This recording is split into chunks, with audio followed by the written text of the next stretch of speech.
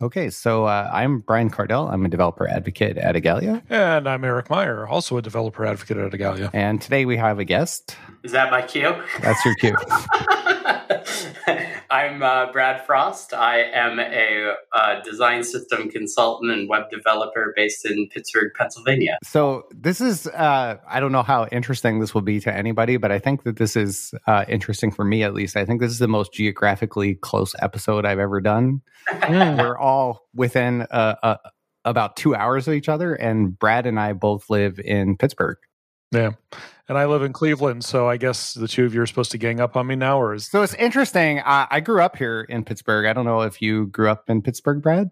I grew up north of Pittsburgh, a town called Oil City, Pennsylvania. So Nice. more northwestern, the birthplace of the oil industry. So I grew up here, and then I moved away like around middle school. And I was gone until about 8 years ago when I moved back. And one of the first things I did when I moved back here was go to this event, Abstractions. There was a big event that was here. And I saw Brad there. And at the time, we were working on web components. A lot of people wanted to talk to Brad after the event. And I was one of the people in line trying to talk to him because I was like, I think that Brad would be really interested in web components. It seems really related to his stuff.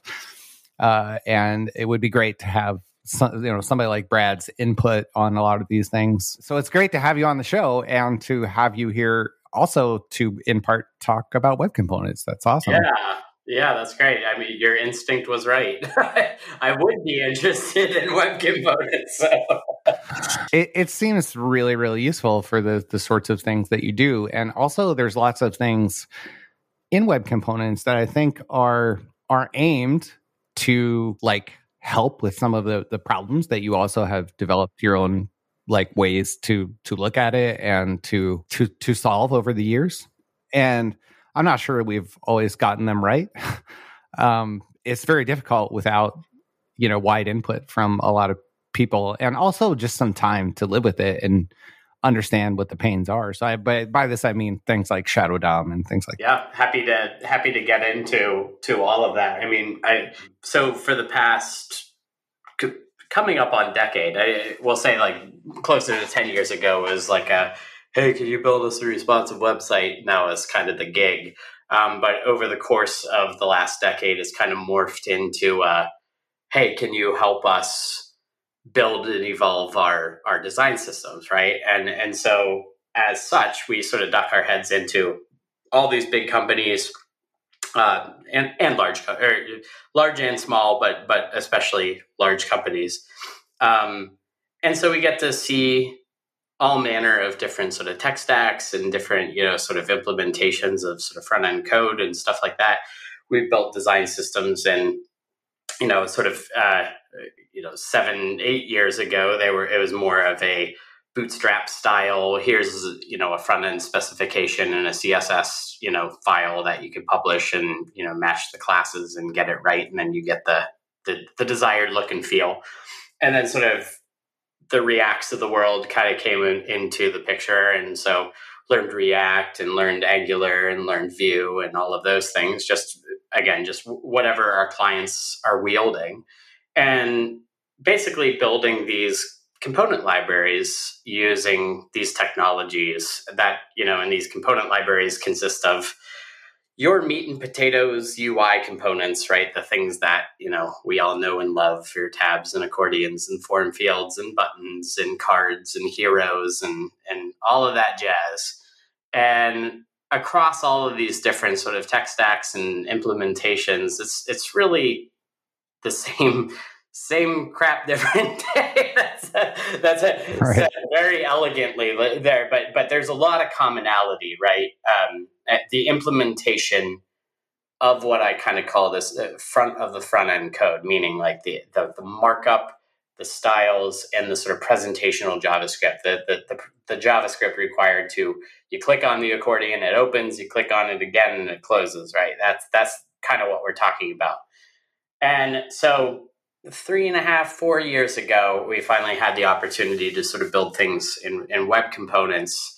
And so it was at this stage, we had already sort of, had a couple React-based libraries under our belts and a few other things. So it was kind of fun to take that into the world of web components. And for the past 3.5, 4 years, we've had a number of client engagements where we kind of come in, do an assessment, sort of take a lay of the land of their sort of ecosystem and help make recommendations around how to tackle that ecosystem with technology. And so as such, we've been advocating for increasingly, not all the time, but increasingly looking to web components as a delivery vehicle for these design systems that are able to sort of travel to, Angular apps and Vue apps and React apps, but also Drupal sites and WordPress sites and other sort of just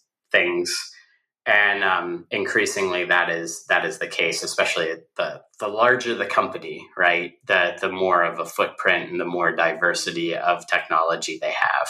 So the more it kind of makes sense to just, and the aim of design systems is we want to deliver these high quality, cohesive, good looking experiences to all of them, right? So our users don't care if your marketing website is powered by WordPress and you log in and you hit a dashboard and that dashboard is built in React. Your users don't care about that, but they do see the buttons and they see the user interface and they want that experience to be cohesive, right? So that's why increasingly we're like, okay, web components are a great way of solving that problem of, well, I don't want to have to code the button CSS twice because we have a WordPress site and a React app. Yeah, right. So that's the big windup.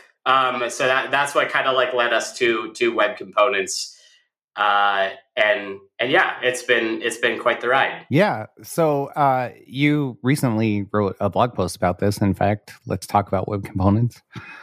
And it was good. It was a good post to encourage everybody listening to go read about it. I think I also I've written several posts about different aspects of web components over the years, and like one of them also had to do with sort of like a lot of the controversies, which are like honestly still going on. Like people are like, web components are the best thing in the whole world. They will solve everything. And other people are like, what a bunch of garbage. I think the truth is probably somewhere in between those two extremes. Of course. Like most things in life. Like most things in life, right?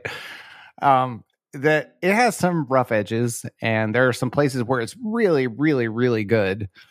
And I think that the two benefits to custom elements, really, the primary ones, are that first, they exist, which sounds kind of a silly thing to say, but people wanted custom elements in HTML about 0.3 seconds after Tim announced HTML.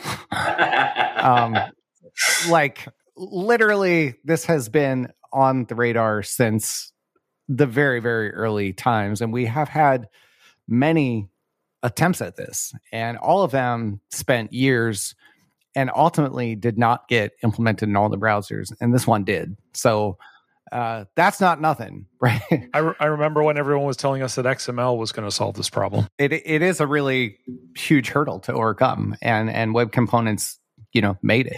They made it, but I think it also sort of that history matters.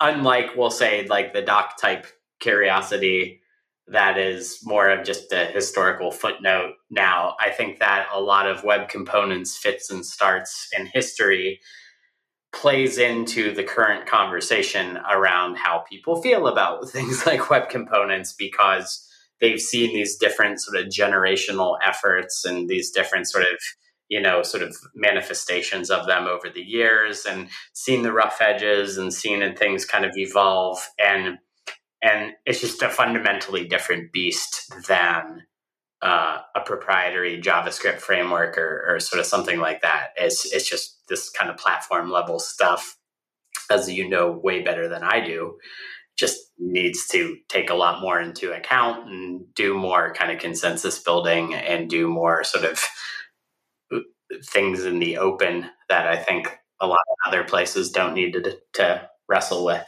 Yeah, there's definitely a tension here where there will be fits and starts in anything. It's necessary growing pains. And a lot of this happen and people have some impressions. So you're absolutely right about that. But also it means that like a lot of people will want different things. Sure. And like web components isn't currently, maybe it never will be, all of those things. We'll have to see. We'll keep trying to get it to be what people need from it. But like I was saying, I think the big thing is that it exists. And even if it is useful for, let's say, 1 out of 10 use cases. Better than 0.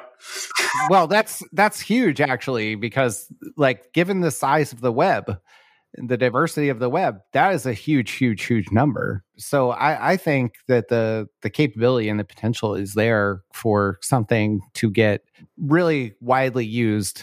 And maybe it's not super huge, but the other part about it that is really, I think, interesting is it gives us a means to create slang for the web, right? So we have this dictionary of HTML elements, but we can say, we can start using these new terms declaratively.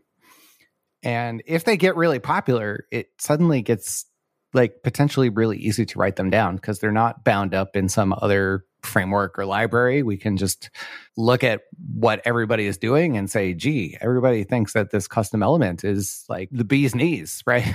Right. So maybe we should have an element like that. Yeah, it's kind of the SAS pattern for CSS. Or yeah, preprocessors in general, where the working group, when it started, had to just come up with things that they thought that web developers and authors would want. Now that like SAS is super popular, they're able to shift much more to lots of people use variables. We should probably have a way to do that in native CSS. Well, lots of people mix colors with like darken or lighten or tint or whatever. We should probably have a way to do that. Lots of people... even expanding a little more, lots of people use JavaScript frameworks so they can have parent selectors. Maybe we should have a has pseudo class, stuff like that. But the thing is, I think the advantage of the SAS to CSS pattern is that there really are like 1 or 2 popular preprocessors for CSS. You know what I mean? Yeah. Like SAS less. There are large communities around those, and I'm not. Do you see communities forming around custom elements? Should be. There should be. So let me paint a picture here, if I may. Okay. Oh, please do.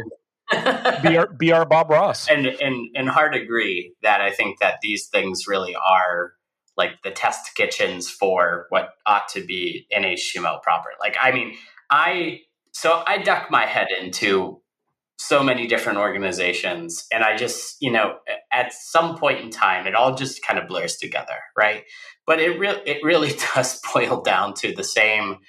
Again, when we're talking about design systems, it's like between 50 and 100 common fair components. Now, not all of those ought to be their own sort of custom elements, meaning like future HTML elements. Like, I don't know if it's valuable to have a card HTML element proper, but at the same time, I see all of this stuff and I'm just like, my God, the just sheer amount of human energy that's going into just creating and recreating and recreating and recreating and recreating this stuff again and again and again and again.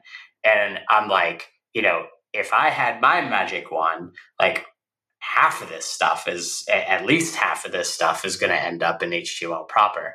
And so I like that web components is like kind of this like stepping stone or test kitchen or whatever, however you want to sort of frame that to like a pathway to making this stuff and getting this stuff into HTML proper, and like looking at the work and Brian, I know you're involved in this as like the open UI stuff, which I'm on the outside of, but it's like I'm aware of this work to sort of like take these kind of common patterns and try to like put pen to paper to sort of get them into more of a state where it can hopefully be implemented in the browser. Because let's just be frank, people shouldn't be creating their own custom date pickers. People shouldn't be creating their own UI widgets. People shouldn't be creating tabs and accordions. And accessibility, right? We like to just sort of pile on developers and 98% of websites are inaccessible and all. So fix it. These are not unsolvable problems, and we should solve them at like lower levels so that like individuals can just kind of pick up the right thing and just get a bunch of stuff for free. So it's like, I just see this like, what I feel is just like wasted human potential and wasted just sort of developer time multiplied thousands, if not millions of times all over the world, recreating the same freaking custom dropdown. And it's like, can we not? Can we not do that? Yeah, I actually, I'm glad you mentioned OpenUI because if you haven't seen it, I guess it was 2018 or 2019. You can look it up. Greg Whitworth and Nicole Sullivan gave a talk at a Chromium event, the Chrome Developer Summit, called HTML Isn't Done. And in it, they talked about OpenUI. And one of the things that OpenUI is trying to do is to be sort of that test kitchen for incubating the ideas.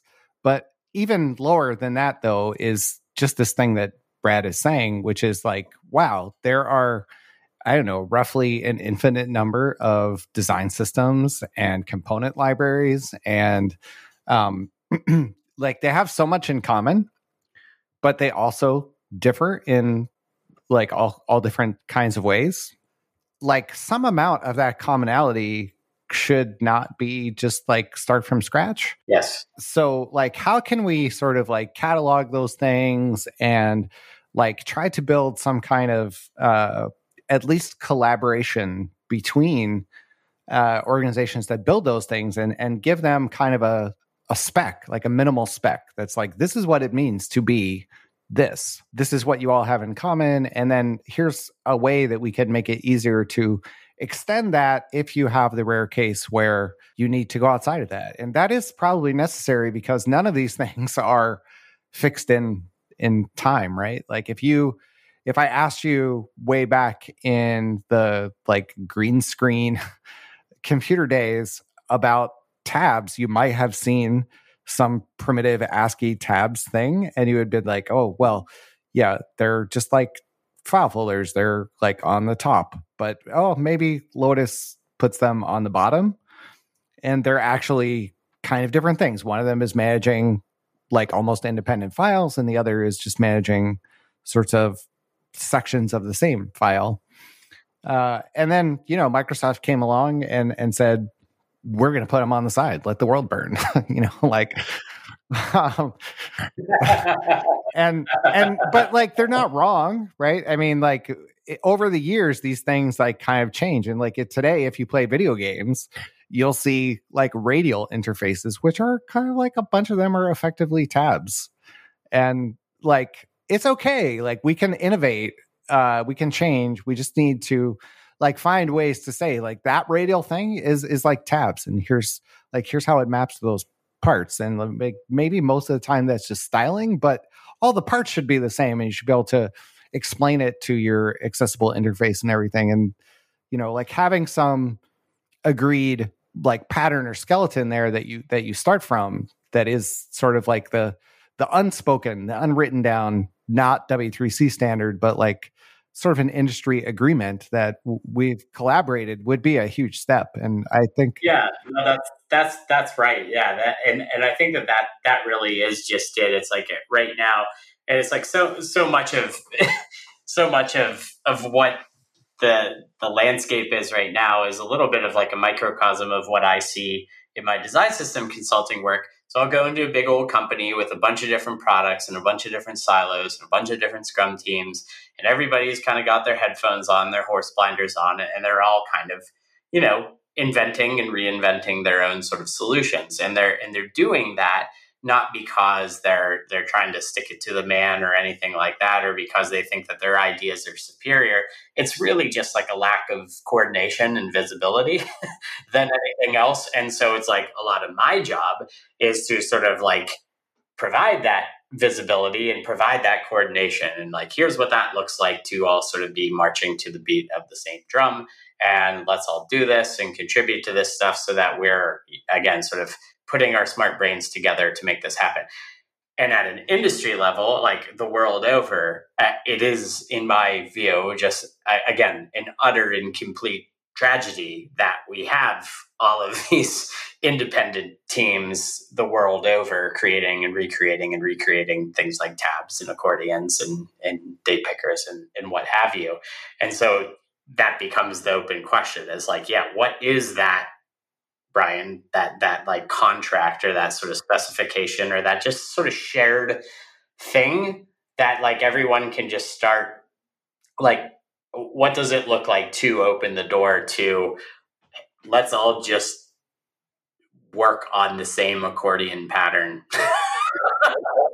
so we don't have to do our and it's challenging because I could tell you that it's like with design systems, like one of the big sort of like draws and the benefits is that they are meant to be consistent within themselves. So one of like the biggest things that we do and spend a lot of time on and have iterated over a lot over the past, again, 8-9 years is API design, right? Like the actual words that we use for attributes. So we, button, text equals click me, variant equals primary, size equals large, right? All of those things, all of those constructs are like super hard earned. And one of the sort of like benefits and one of the things that I will say is one of our sort of bits of secret sauce is that we help implement that stuff consistently when most of the time, whenever we look at an existing component library, developer 1 used text equals click me on this component, but developer 2 used label equals click me or whatever on a different component. And so there's just like some of that, like just naming things stuff, which is of course hard and hard to accomplish, but it's not insurmountable. It's not insurmountable. And I honestly don't know what it looks like to have like a global component library, but like, Lord knows I want one. Yeah. Yeah, it is. I mean, it is really weird. And I think a lot of this probably comes to the relative youth of the industry. I mean, I know, Brad, that you do a fair amount of like woodworking and that sort of thing. And Brian does that. I do that. And we're web components and stuff like that is kind of in the era of before standardized tools, right? Where everybody has to make their own saw and everybody has to make their own chisel and their own whatever, and each person builds it a little differently. Like your chiseling hammer, you have to put together from wood, and some people make it this way and some people make it this slightly different way, and there are pluses and minuses. But now we're in an area where you buy a chisel, right? Yeah, right. You can buy a chiseling hammer, and again, there are maybe different chiseling hammers for different needs, but they're standardized, and the web just isn't to that point yet. Really, no, that's right. And I think it's important to paint that vision, and this is, I think, why this conversation, while it's almost a little esoteric, is ultimately like where my head is increasingly at, which is like I am not particularly like interested in building the best tabs component. Like that has like lost its luster, and I'm now at a more existential place of like, what are we even doing here? Right. So I think it is important to sort of like paint this picture of it's like, yeah, like let's like go down the road 10 years and what does that standardization look like? What does HTML having a more comprehensive set of components look like?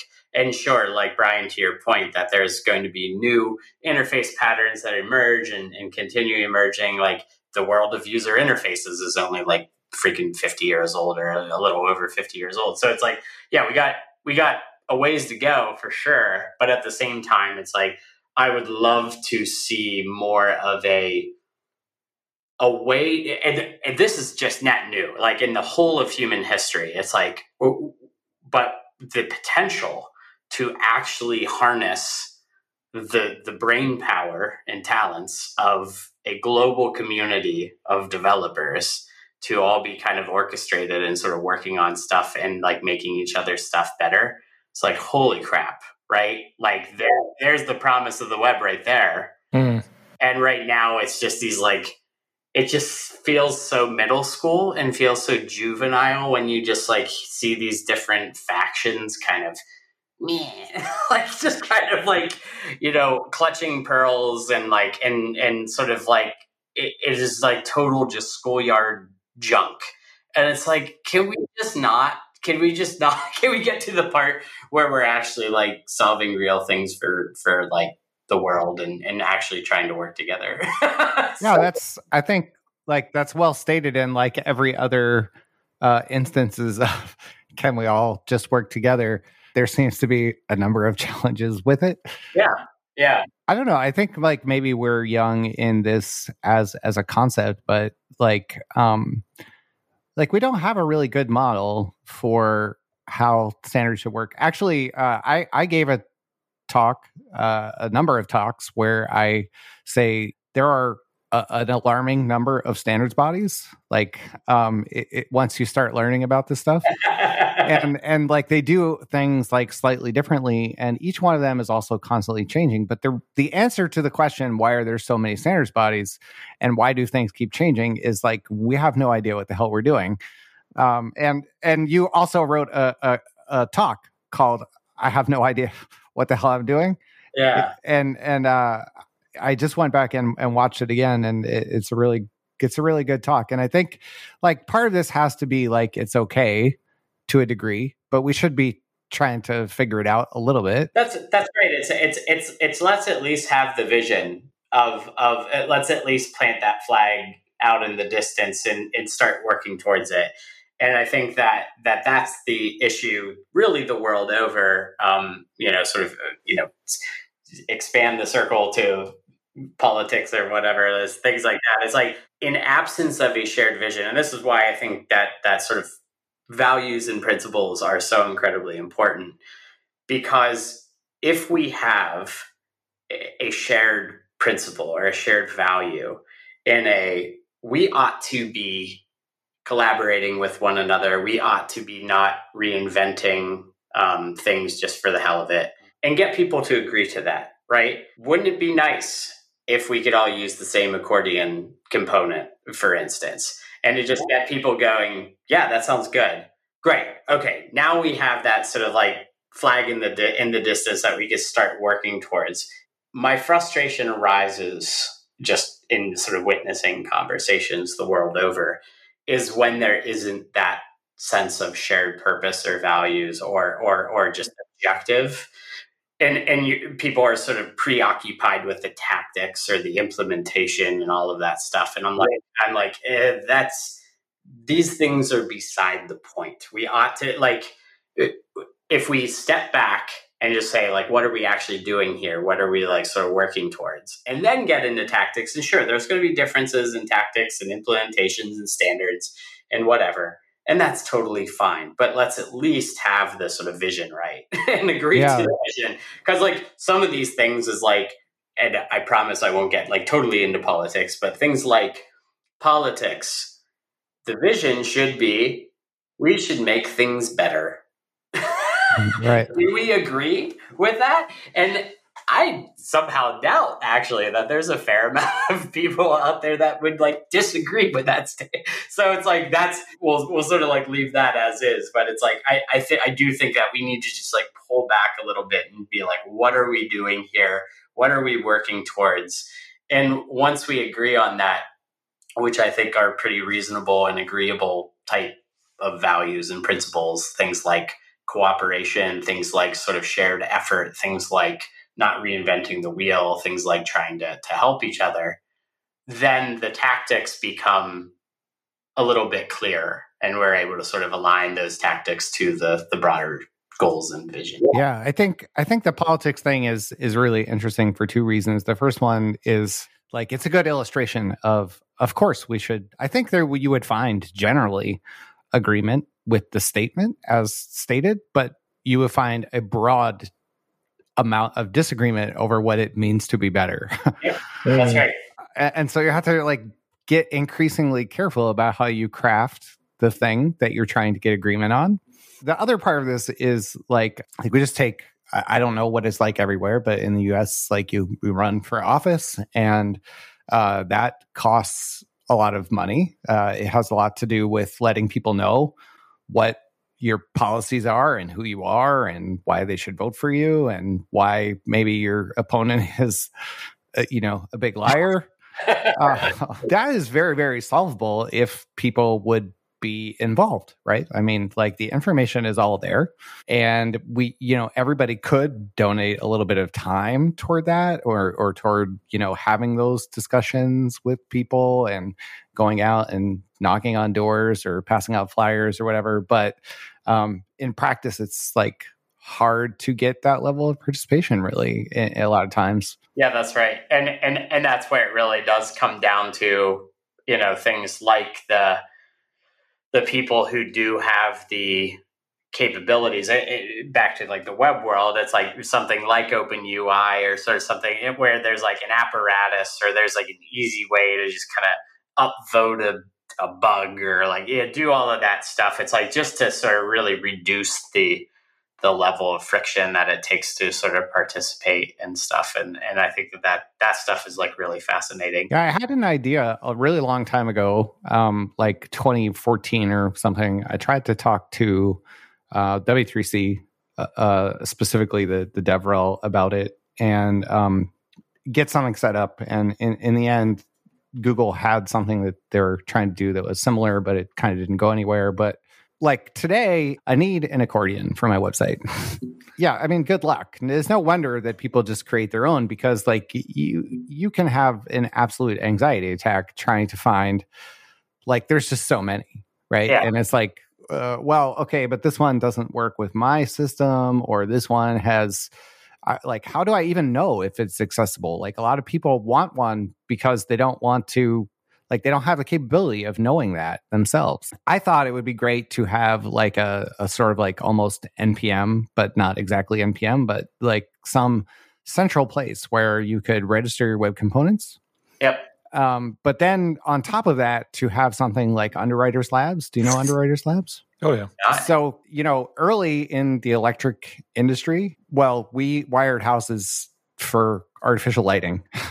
Like that was full stop, right? I mean, there were only the little screw-in things in the wall. That's all there was. Right.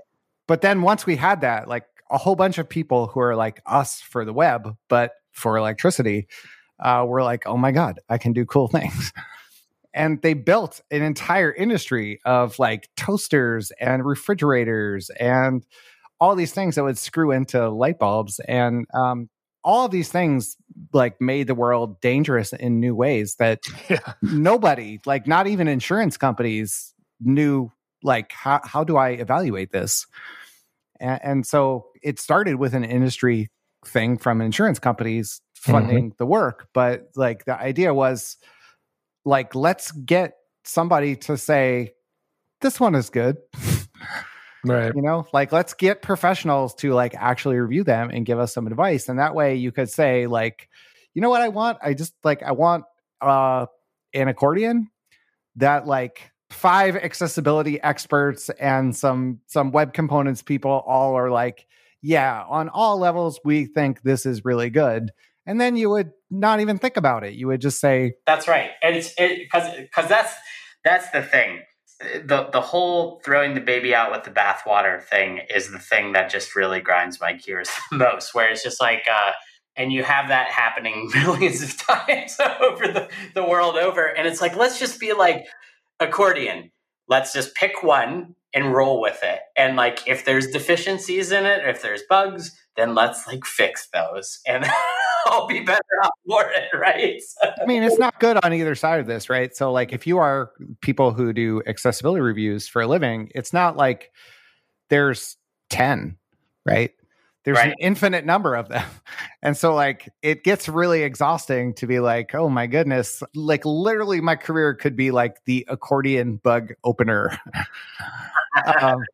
And so it's no wonder that sometimes, you know, things get like terse and there's a level of exhaustion there. Jadedness, yeah. I fully understand it, but it's at the same time and this is where I think that your idea of having this like kind of more like kind of officially blessed, where it's like let's like at least be like, this is the one that we're all going to rally around. And I'll use an example. So it's like for our React projects, React Date Picker is Airbnb's date picker, and it became the one, right? So if we're building React-based design systems, which we do, and we need a date picker component, which we often do, guess what we're using? We're using React Date Picker. It's the thing that won. It just like had the most gravity, and there are other ones that are out there, but this one is pretty damn good, right? And everyone in that community seems to understand and acknowledge that, right? And so it would be cool to have like here is the thing, right? Here is the accordions and the tabs and the, you know, date picker and the, you know, sort of just whatever components that we need to see, even things like badges or whatever. It's like we can do those things and hold them up under sort of like an official structure. And if people don't like them, or if they're not, you know, sort of efficient, or they have deficiencies or bugs that they aren't as accessible as they ought to be, or whatever, we just file issues and fix the things. But we're like all kind of like working along the same grain, right? We're working to make the thing better rather than going, oh, see, there's one little tiny deficiency, so therefore I need to sort of peel off and do my own thing and go rogue. Yeah, which then your rogue thing will have its own unique issues, and it happens all the time. I mean, I could tell you so much where it's just the custom dropdown. So native select versus custom dropdown is just such a brilliant example of this. But I need it to also show this little red dot next to the text label. And therefore, we need to throw that native select control with all of its keyboard navigability, with all of its accessibility features baked in. We're going to throw all of that in the trash can because I need to put a red dot next to that option. And that's literally it. I mean, and then what you have to do is then incur all of that work that you get for free if you were to just use the native control. And it's like, I see this happen again and again and again and again. And you're just like, oh. And I think the big part of that is that all the work is hidden from you in the native thing. And that's good, right? Like it's actually really good that it's all, you don't need to know all that. You just need to know like, oh, select. That's all you really need to know. And like, as an example, like a button, it's like so simple. Like just you put a button in your page and there you go. But like I've seen Leonie Watson give like a 45-minute talk about like, let's make a custom button and let's do all of the things that are necessary to make this almost an exact equivalent of a native button. And it's like a lot, right? You don't have to know all that stuff when you use just a regular button. So that's what we want to get to is just, again, like how do we make the right thing the easy thing, right? How do you make the thing where just by using the right tag, you just get the goodness out of the box? And yeah, I don't know. Absolutely. Make the right thing the easy thing and make the wrong thing the difficult thing. Yeah. I learned that from Kathy Sierra, basically. She's like, this is a principle of horse training. And it's also a good design principle. Yeah, it really is, and it's. I feel like that's one of the in my design systems work is one of the most like universal kind of principles of it's like this is how to make this successful is you just pick it up, you get the stuff for free, and you sort of you go with it. There's another interesting, I think, sort of thing to learn. I think the React community has kind of gone in this sort of direction of there's this emergence of what's kind of called like headless UI stuff, which is basically here are these components and you kind of like bring your own. But so one of the sort of fascinating phenomenons, I think, is that a component's behavior and style or semantics, behavior, but also the visual style travel together, which on one hand is very welcome, but on the other hand, it's not, especially the visual sort of the design language part of it. That's why things like material design are such a double-edged sword, because it's like, oh, I'm reaching for material design because I want tabs to work, but like my designers want to be able to design the tabs to look how they want to look. Like, I don't want this weird ripple effect when I click on the buttons. That's weird. I don't like that. And so that's where I think that this sort of trend in what I sort of see playing out in the React world, which is that we're going to just kind of create these kind of primitives or these like components that take care of the necessary sort of binding of, whatever the ARIA stuff is sort of stitched together in the right way so that, something is, ARIA expanded true or false. And like it all just kind of works, right? But you bring your own presentational UI kind of to the party. And that's I think a really interesting thing and something that I kind of would love to see at the kind of platform level as well, which is just like this. Yeah, it's like rather than this kind of like, to kind of like as much as humanly possible, like decouple the aesthetic presentation of something with the sort of semantics and accessibility and behavior of it.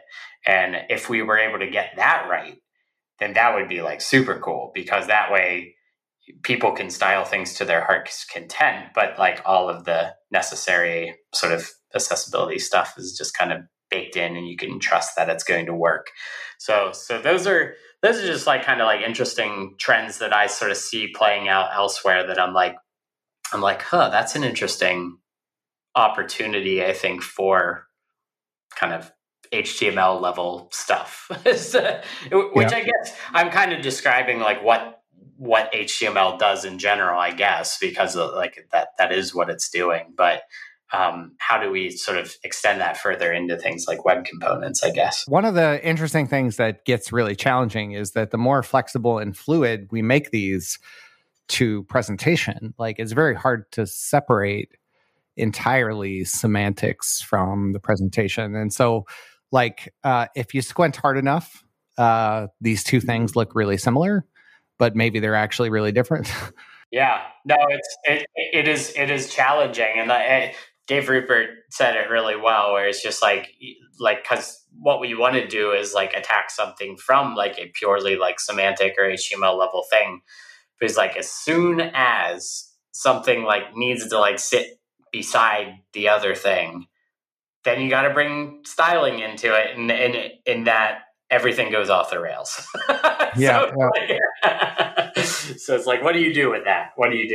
Are there any pain points that you think it would be really good priority for us to address, and like maybe why with web components? And maybe as part of that, I would like to know your thoughts on declarative shadow DOM. I think right now, and I mentioned this in the article, and another one that I kind of like linked to, which is kind of the word is zeitgeist, right? Which is like where everybody's at now. These JavaScript communities have like sort of like come full circle and are now like, hey, we should send HTML over the pipes, which translates to, okay, we want server-side rendered experiences. And so this becomes one of those, web components don't do that. And it's like, Well, they do, but also they don't, and it's complicated. But also, I didn't write this in my article. I don't think that a lot of people truly understand and what they actually mean by server side rendering. Like, I think that they just they're like treating it as this kind of like very coarse, sort of just definition of something, when in fact it is a lot more nuanced and gets into the magical world of progressive enhancement. So there is just, I think, that whole big ball of wax, which is to say server-side rendering web components and making that work well. And the picture that I painted in the article is that it's like, we want the developer experience to be one of, I want to do my dash card and then pass in all the props, right? And just have that experience, which is, we've come to know and love, right? Which is just, oh, I'm reaching for this. I need to splat a button on the page. I'm going to do my dash button and then sort of pass in the props and move on to the next component and do the same thing. Like that is a great developer experience, and is one that again sort of plays out syntactically different across React and Angular and Vue, but it's all effectively the same thing, right? So we want that experience as developers. But then we want the browser experience, the actual thing that gets sort of rendered to the browser, to be server-side rendered and progressively enhanced and sort of elegant and kind of work on page load, but then also sort of enhance with superpowers once JavaScript becomes available, right? In that respect, I look at something like declarative shadow DOM and I'm just kind of like, cool, I guess, if I don't have to think about it. That's how I see it. It's like, if that's the thing, if that's the shape that needs to take in order to unlock that good SSR progressive enhancement sort of strategy plus the developer experience that we all want, I'm fine with it. I don't want to write that. That looks like garbage, right? So it looks bad and I wouldn't want to author it. But it's like, if that's the shape that it needs to take in order for it to work properly, and that the machines can like sort of convert my stuff into that, then that's fine. That's how I see that ball of wax. And I feel confident in sort of several conversations that I've been like having with different people, Zach Leatherman, the Lit core team, and just like kind of other people. There's a lot of smart brains working on this stuff. So I feel pretty good about that being not necessarily a solved problem, but at the same time, just like, I feel like this time next year, we'll have a lot more sort of mature solutions in there. Yeah, I don't know. I hope so. It's always tricky because any kind of engineering, there's like what you feel like what you might want, and that is broad. And then there's a lot of steps to get there. And at some point you go, well, that part is shippable all by itself, right? It's not the whole thing, but like, let's ship that part. And that happens in specs all the time. Like every CSS spec does that. But, it's with declarative shadow DOM too, is that like, I think that declarative shadow DOM is not what a lot of people are asking for. It is the sort of a minimally useful thing that I think you're right. Nobody wants to write that.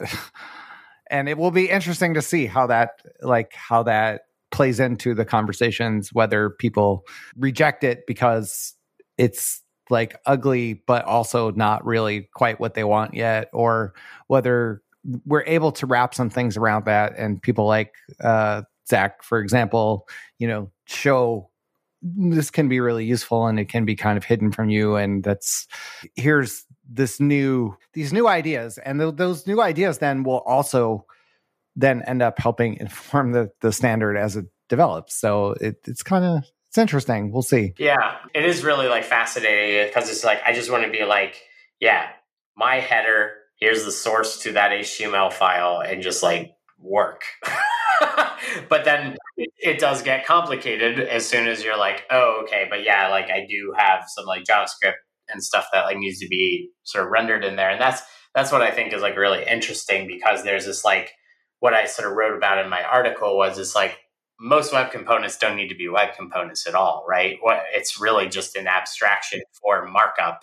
And what I want to do is write product-card title equals name of product, price equals this, image source, image alt, call to action, and just kind of like write that and have the right thing sort of render, right? The right markup render. Like there's no JavaScript involved, anything like that.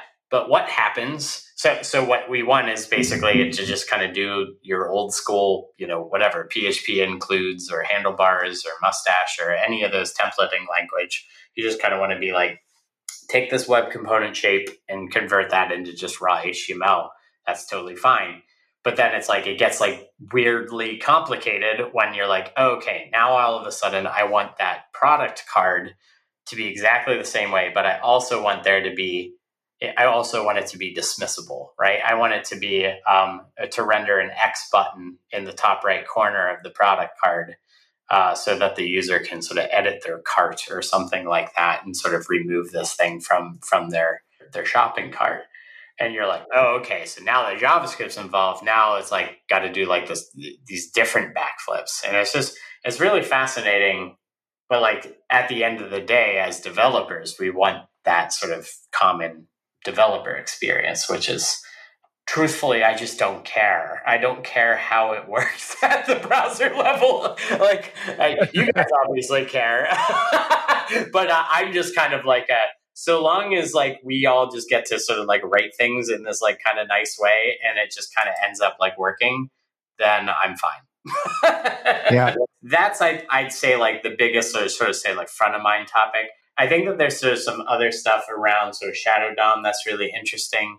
I'll say accessibility. So it's like I want to have like a label web component, right? That sort of bakes inside of it, the required versus optional props. I want to sort of bake in the styling. I want to sort of like have all of this kind of just as a thing. Right now, you can't do that, right? The Shadow DOM is so like strict that I can't create like a text field or a text input web component and a label component, and then wrap both of those and into like a text field component and have the label be associated with the input. It's like, it's impossible to do that right now, which feels gross. Igalia is actually working on that. Yeah, there we go. Well, thank you. With some financial support from Salesforce. Great. So that's great. And that's what I see it as. It's like these aren't impossible problems. They just need solved, right? And so thank you for helping solve them. But it's like that's the kind of things that I get frustrated with that. And Eric, I know you've been in this dance for longer than I think any of us, but it's like you just like see the things where it's just like the current solution is not exactly what we want yet. And so people are dismissive of the entire project. And that's just like a really exhausting thing to see. I've now, been up whatever responsive images and just crap like that. It's just like, just fix the problems. It's fine. It's fine. Sure, grumble about it, complain about it, but let's direct it in a productive direction. We'll get them smoothed out. We'll get them shipped. And then we move on with our lives. Eric's book is the second book I read as a web developer. So I knew that he's been around. The first one was The Cat in the Hat, and then then directly into the CSS Bible. Thank you for reminding me of my age. You kids today, with your Shadow DOM and your... You kids, get off my DOM. That's pretty good. You should tweet that one. Thanks, Brad, for coming on. This was great. And Brad, where can people find you on the intertubes? Yeah, it's bradfrost.com. That's where I blog my thoughts. It felt good to finally get a good meaty blog post out the door. Had a lot of life getting in the way of my blog post. But yeah, so Brad Frost is my home base, and then my drug of choice is still Twitter. So I'm Brad_Frost on Twitter, where I share web things as well as not web things. And I apologize for the not web things. No apologies. All right. Well, hey, thank you so much for having me. This has been great, and I enjoyed the conversation. So thank you. Thanks. Yeah. Thank you.